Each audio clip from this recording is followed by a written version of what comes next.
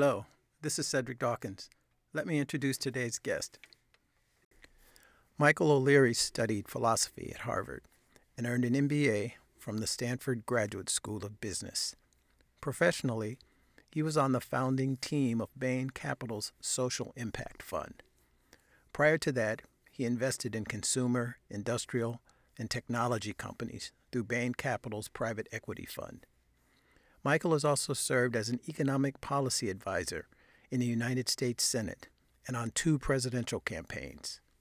Currently, he is managing director at Engine No. 1, an investment firm purpose-built to create long-term value by driving positive impact.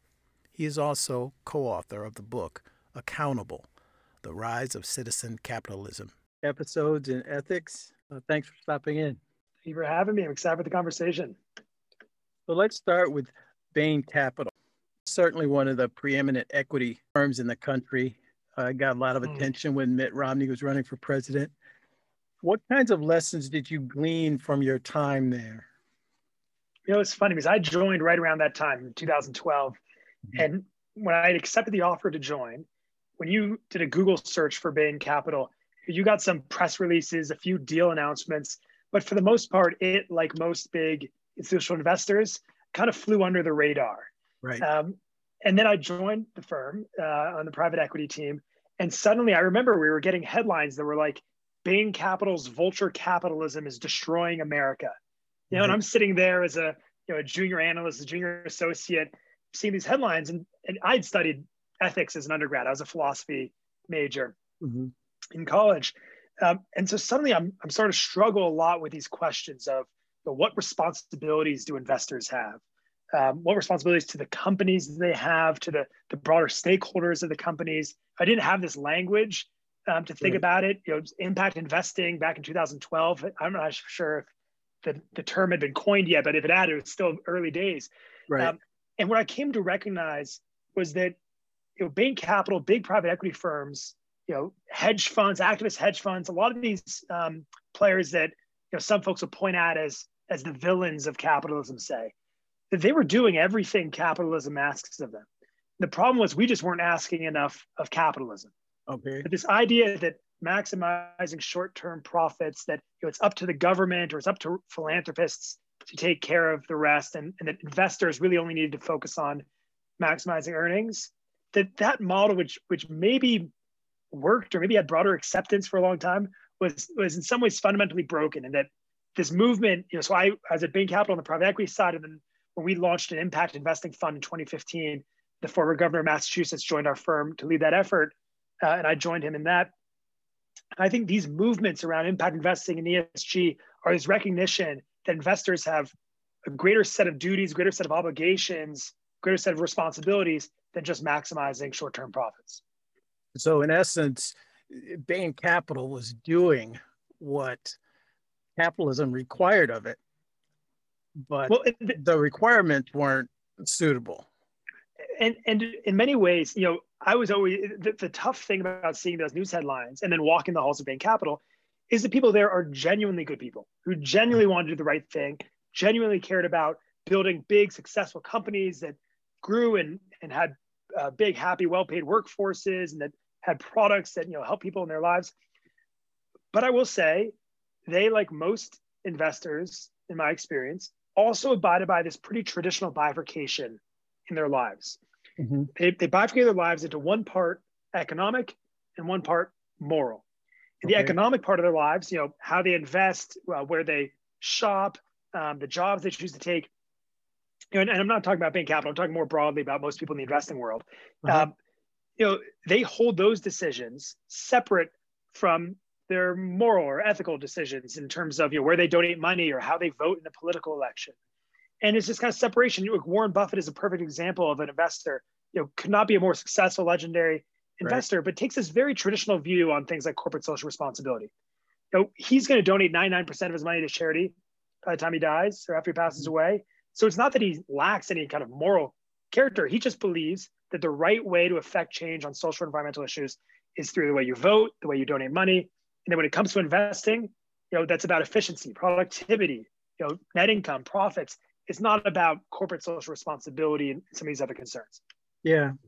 Well, I mean, this you've kind of touched on the two topics I wanted to cover today. I mean, the first is the book, Accountable and Citizen Capitalism.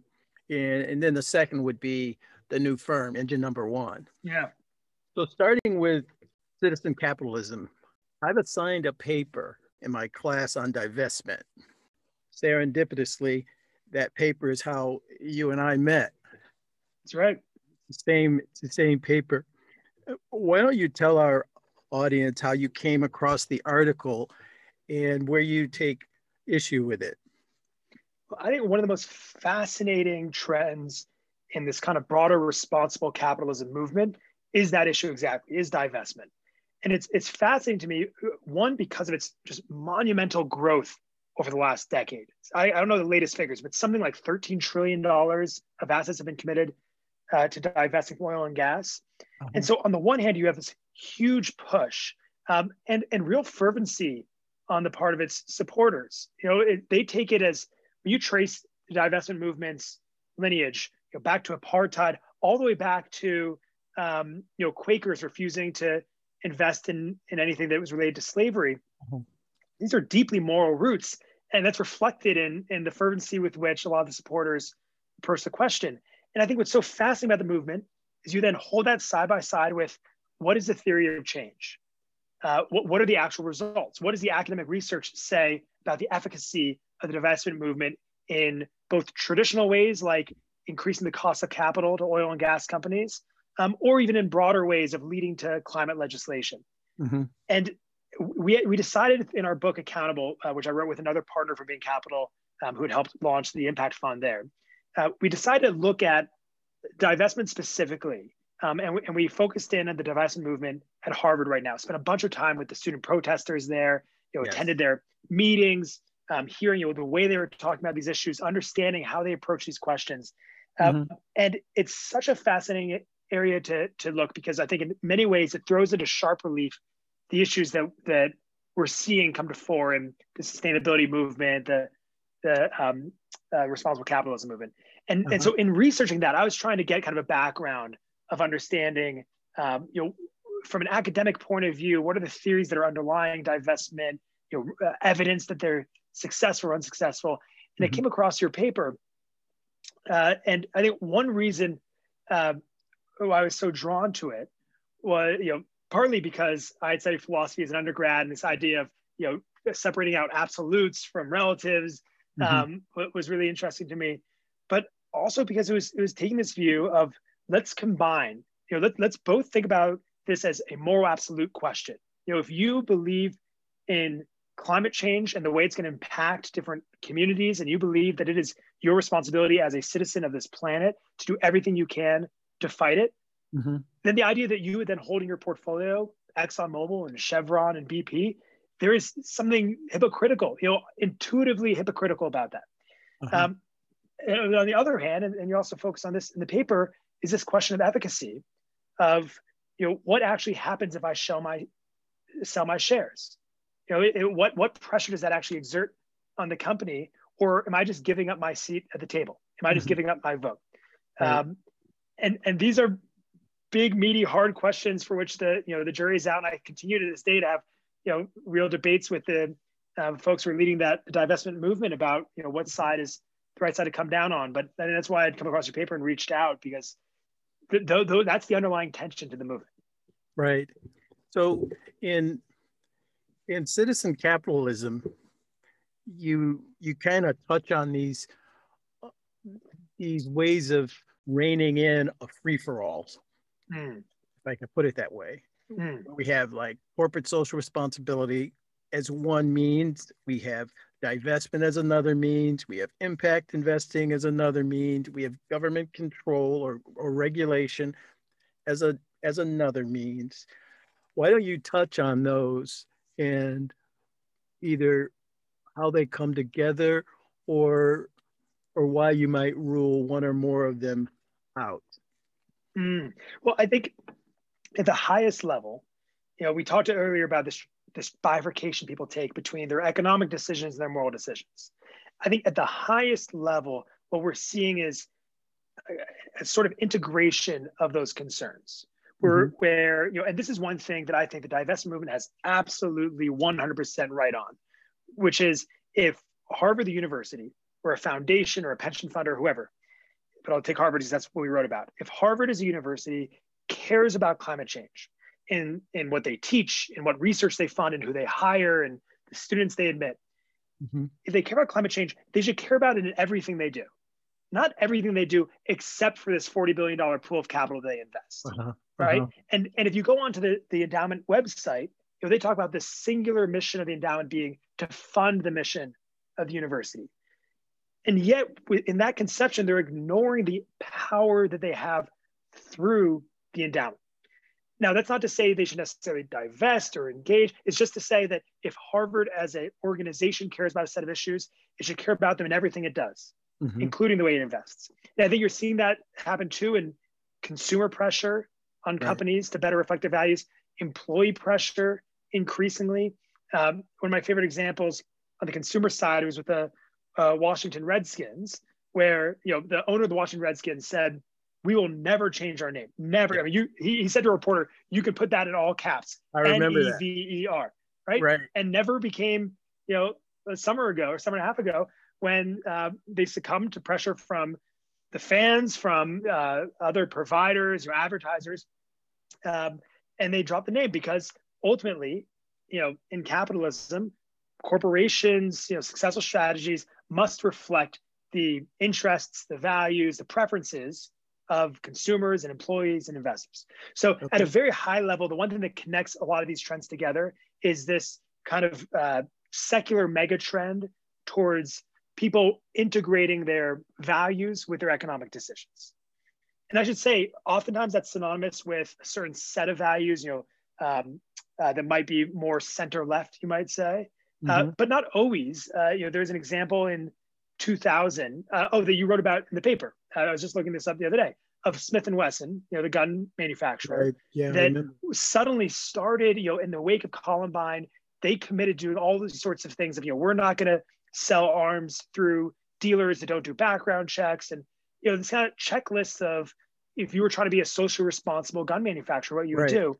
And they had immense amounts of consumer pushback from the NRA, from gun owners, that nearly bankrupted the company. And so, consumer pushback, you're representing the values of your stakeholders. It's not a liberal thing or a conservative thing. It is, it spans the political spectrum.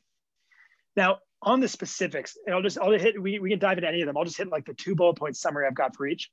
So corporate social responsibility, I think the traditional model is, let's show we care through donating some portion of profits.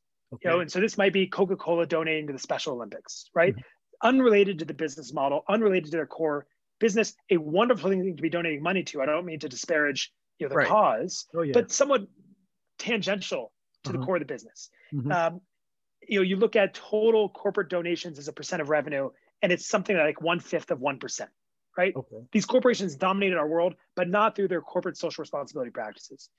And so where that needs to go, and where we're increasingly seeing some hope, is businesses that are focusing instead of on these kind of tangential things, instead on the core of what they do.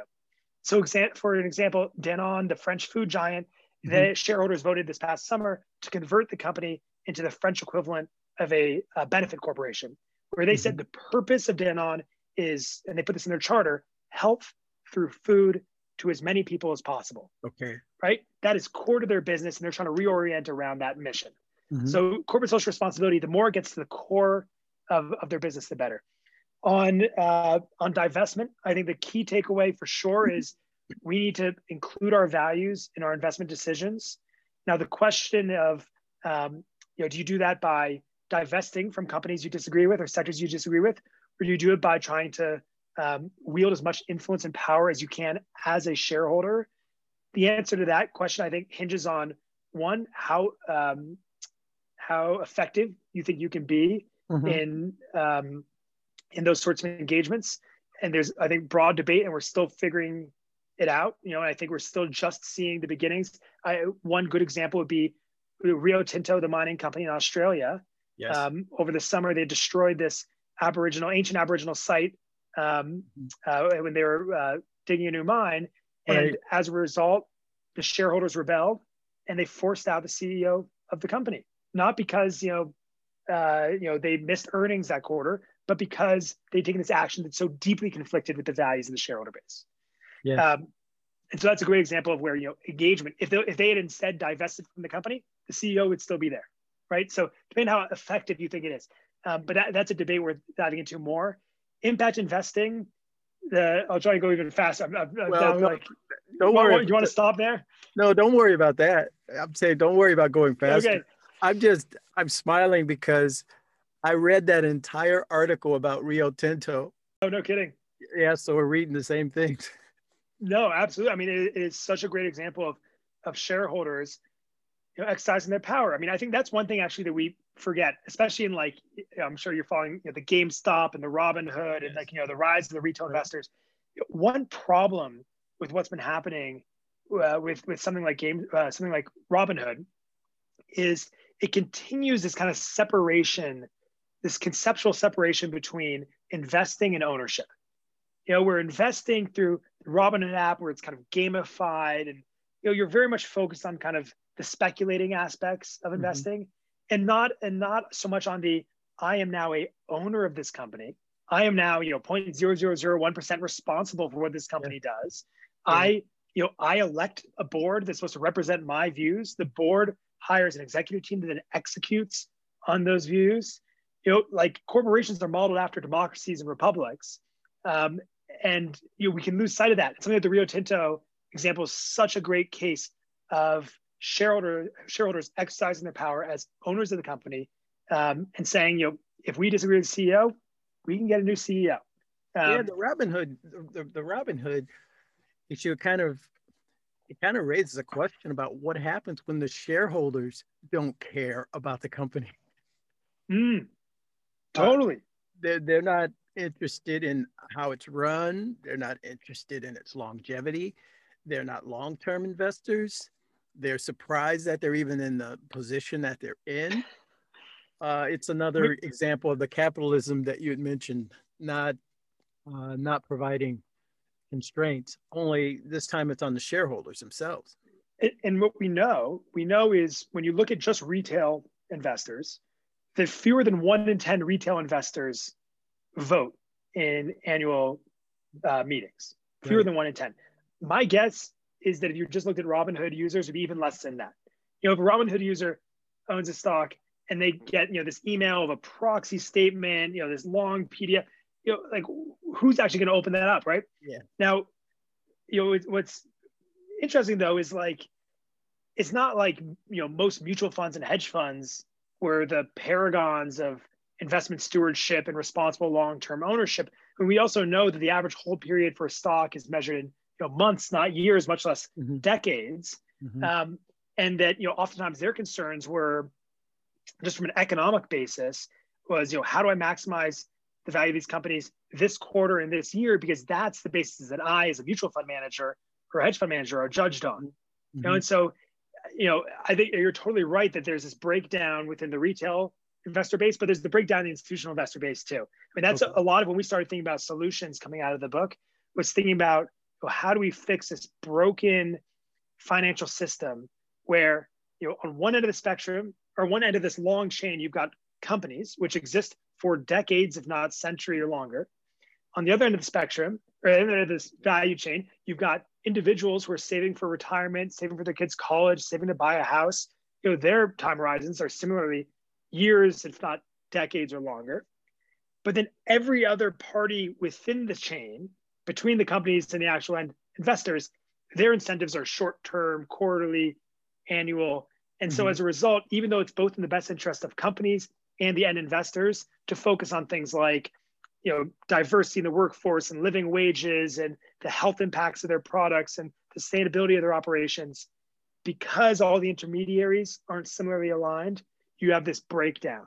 And that's I think one of the fundamental failures of our kind of global intermediated form of capitalism that we have. I want to ask you then about engine number one, but But first, will you touch on impact investing? Yeah. Let me touch on impact investing and then just a word on government. So impact investing, obviously, I am a huge advocate. I helped build the impact investment fund at Bain Capital. The new firm that we'll talk about, engine number one, is an impact firm. I think what impact investing does, I should say also, impact investing is a huge tent. It spans from Gates Foundation, Omidyar Network, philanthropists doing things like micro lending in India. Okay. That's kind of the most traditional sort of impact investing that people think of, World Bank sort of stuff. And then on the other end of the spectrum, you've got investors like Bain Capital or TPG or KKR, now more public investment firms who are focused on both doing good and doing well. And that's a big tent. Okay. I'll say the exciting thing about the part of the spectrum that I come from, the traditional investors who are now launching impact investing funds, is this recognition. It's this recognition that doing the right thing, focusing on stakeholders, focusing on climate change, that this doesn't come at the cost to shareholders as an expense to shareholders, that actually this might just be a better way to invest.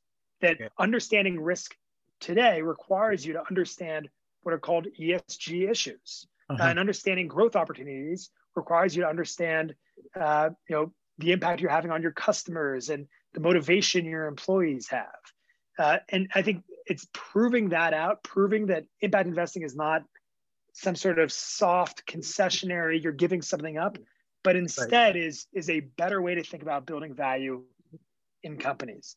The problem is impact investing is still some fraction of 1% of global assets under management. And so, Warren, my co-author, and I like to say, impact investing will not change the world, but its example might.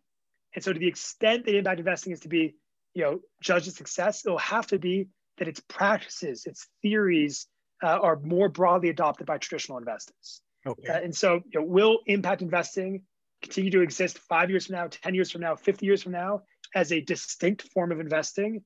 I don't think so. I think ultimately, the practices of impact investing will become adopted by mainstream investors. But today it's still radical enough that, people have to wave the flag that they are impact or wave the flag that they are not impact. Do you think that Milton Friedman would be an impact investor? I mean, he's not going to align with it ideologically necessarily, but it seems that the argument might be, this isn't for altruism. This is just because it makes better investment sense. Yeah, so here's what I would say on Milton Friedman. Milton Friedman, I would argue, was wrong for the right reasons. He had this idea that is now almost universally adopted, that corporations are owned by shareholders and therefore should be run in the best interest of shareholders. And I think on that he was right. Okay. But then he went one step further and said, and what shareholders care about is maximizing profits. And if you believe the efficient markets hypothesis, then what maximizing the long-term value for the company into the future can be approximated by just maximizing today's share price, right? And like that was kind of the embodiment. Corporations are run for shareholders. Shareholders want to maximize their long-term value, which can be approximated by maximizing share price today. I think he was right in general. The corporations should be run in the interest of their owners. Where he was wrong, though, is that if I look at the average shareholder today, the median shareholder in America, is like 51 years old with $60,000 in a 401k account. Okay. And the money they've got invested usually is invested in index funds or broadly diversified mutual funds. The best interest of the average shareholder today is essentially the decades-long sustainable development of the global economy, right? That's what would actually benefit. I'm thinking about my own retirement account. I own through a couple of different Vanguard funds, I think something like 15,000 stocks around the world. I can't even access that capital for decades, right? And so if corporations are going to be run in my best interest, they should be run in ways that are sustainable, that are equitable, that are inclusive, that are beneficial. And so I think Milton Friedman was right that these corporations should ultimately reflect my own interests, but he was wrong that my interests are so narrowly focused on maximizing share price today. Oh, I see. All right. I was just kind of curious about that. I know I was taking you off track. You were going to say something about government. Yeah, well, especially I think now with the new administration, there's real energy around saying, if there's something broken about corporations, we've got a lever that we can use to fix it, and that's government. And I think there is some truth to that. There are certain things like disclosures right now. If you think about, government is intimately involved in what the financial disclosures companies have to make to shareholders. And as a result, it is standardized, it's audited, it's transparent. If you look up what are the top 10 companies by revenue, in America or worldwide, you'll see the same top 10 companies on every list because you all have come to an agreement on what those metrics should be. But when it comes to environmental or social metrics, it is the complete opposite. It's the Wild West out there, where if you look up, what are the top 10 most sustainable or the greenest companies, you'd be lucky to find one company that's on multiple lists. Okay. Because all the metrics are self-reported, they're not standardized. And so that's an obvious area where the SEC, where FASB, like all these accounting standards bureaus come together and put forth standard metrics that companies should report on. That sort of disclosure, to me, seems like very basic. That's the sort of work we do together through government that makes sense. But I would also be wary of having government go too far in trying to regulate this behavior, as opposed to having shareholders push companies to reflect their values or consumers or employees. And the reason is, if you look at India passed a corporate social responsibility law that mandated that all companies above a certain size donate something like 2%, I want to say 2.5% of profits to charity. And the result was that years after implementing that law, any company that's already donating money but donating more reduced their donations down to the 2.5%. Right. So what was meant to be a floor also became a ceiling.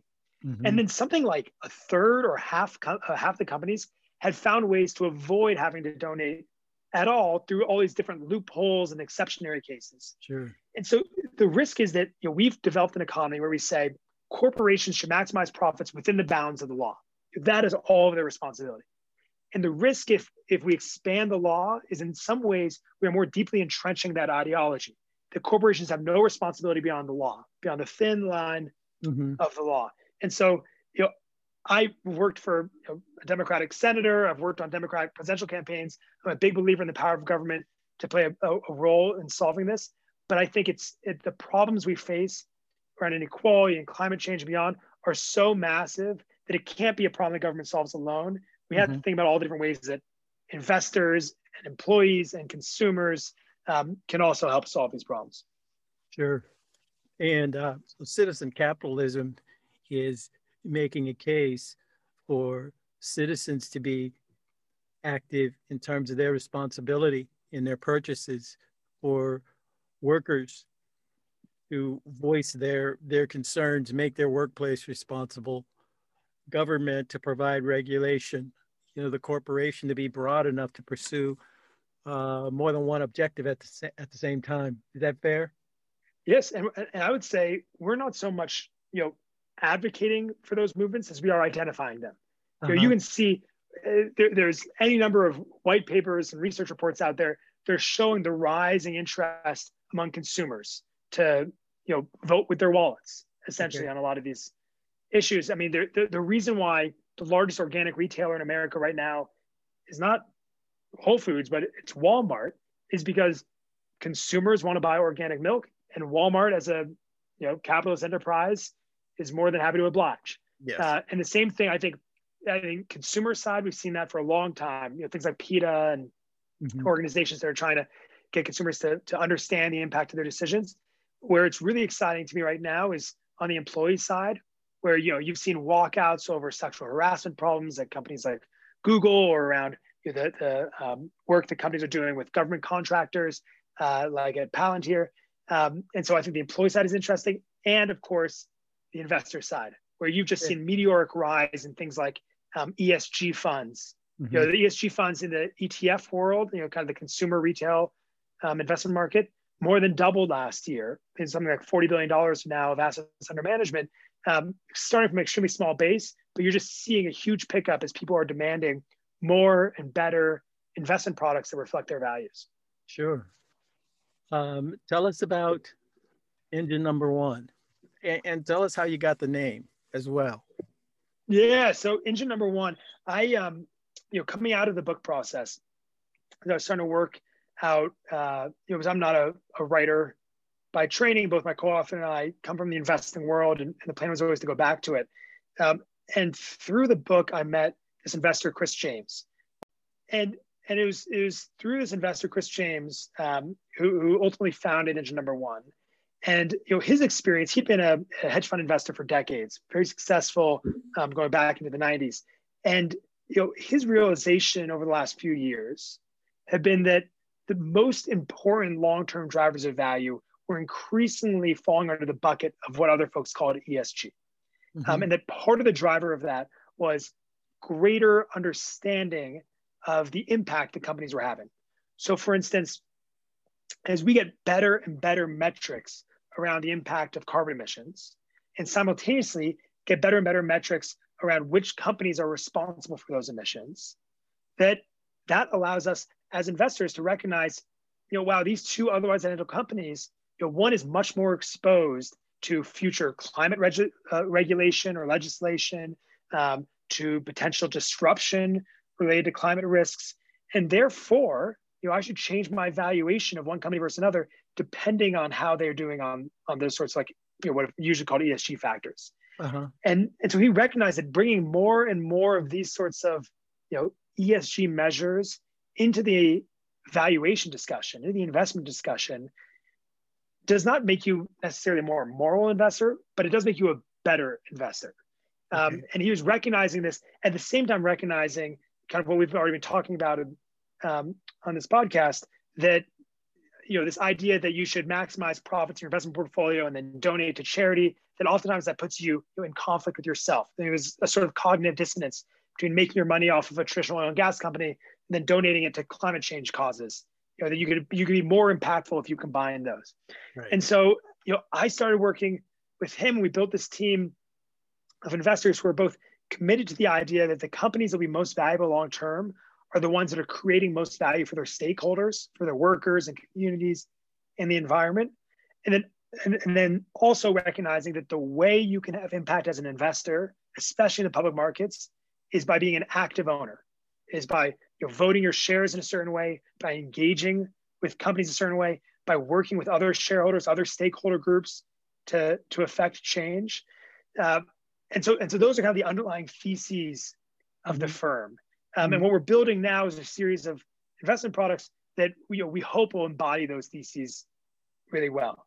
The phrase engine number one, I think, there's a couple different source material where it comes from. My favorite is this idea that you go back to the 1800s, 1700s, and almost all the firehouses in America, all the fire departments in America were private organizations. They were private citizens coming together to fight a public problem. Okay. And I think the same is true with what we're doing here, which is, we've recognized the way in which the capital markets are broken, the way in which our financial system is not creating outcomes that are sustainable and inclusive and just, and in many ways are underperforming the sort of prosperity they could be generating for companies and for stakeholders. And that's something that we think that we as active market participants, as investors, can actually work to change. Sounds promising. I've got it bookmarked now, so I'll be able to peek in and see what's going on with it. Yeah, no, I appreciate the opportunity. I think one myth we're taught about economics all the way back to when we take intro econ back in college is this idea of the invisible hand, that somehow market forces are separate from us, that the market is impersonal, it exists somehow above and beyond its constituents. When in reality, our economy is just a reflection of all of our individual decisions, the decisions we make on what to buy and where to shop and on where to work and how we invest. And I think when you dispel this myth of the invisible hand and focus instead on the idea that markets are just reflections of our decisions, I find it empowering. And I find it empowering in two ways. One, because then I think of, in my kind of private role as a shopper and as an investor and in choosing what job I'm going to take, I recognize that I can do my own small part in pushing companies to better reflect my values. I also find it empowering as I start to think about the businesses I can help build, the products I can help launch. I sort of think, if and this is very true of, millennials, Gen Z, younger generations, but also older generations increasingly as well, if I can be ahead of these trends and I can start companies that themselves are better reflections of people's values, that are more focused on doing beneficial things for my stakeholders, my workers, my customers, that is a real advantage I can have in the marketplace. And I will say one thing I've started to recognize in helping to build engine number one is the degree to which big established players, it's hard to transition. It's hard to transform. You can only change so much each year. It's like a freight. It's like a freight train trying to stop, or an ocean liner trying to turn. There's so much momentum, and I think one thing that we in trying to create new products, build new businesses can do is, if you're starting from scratch, you don't have to deal with the baggage of billions of dollars of legacy assets or legacy customers. You can create something that is leaning forward, on the front foot on all these social environmental issues. And so that's what's exciting to me now is seeing a lot of the new companies that are coming out, being more socially oriented, more social enterprises, a lot of new products.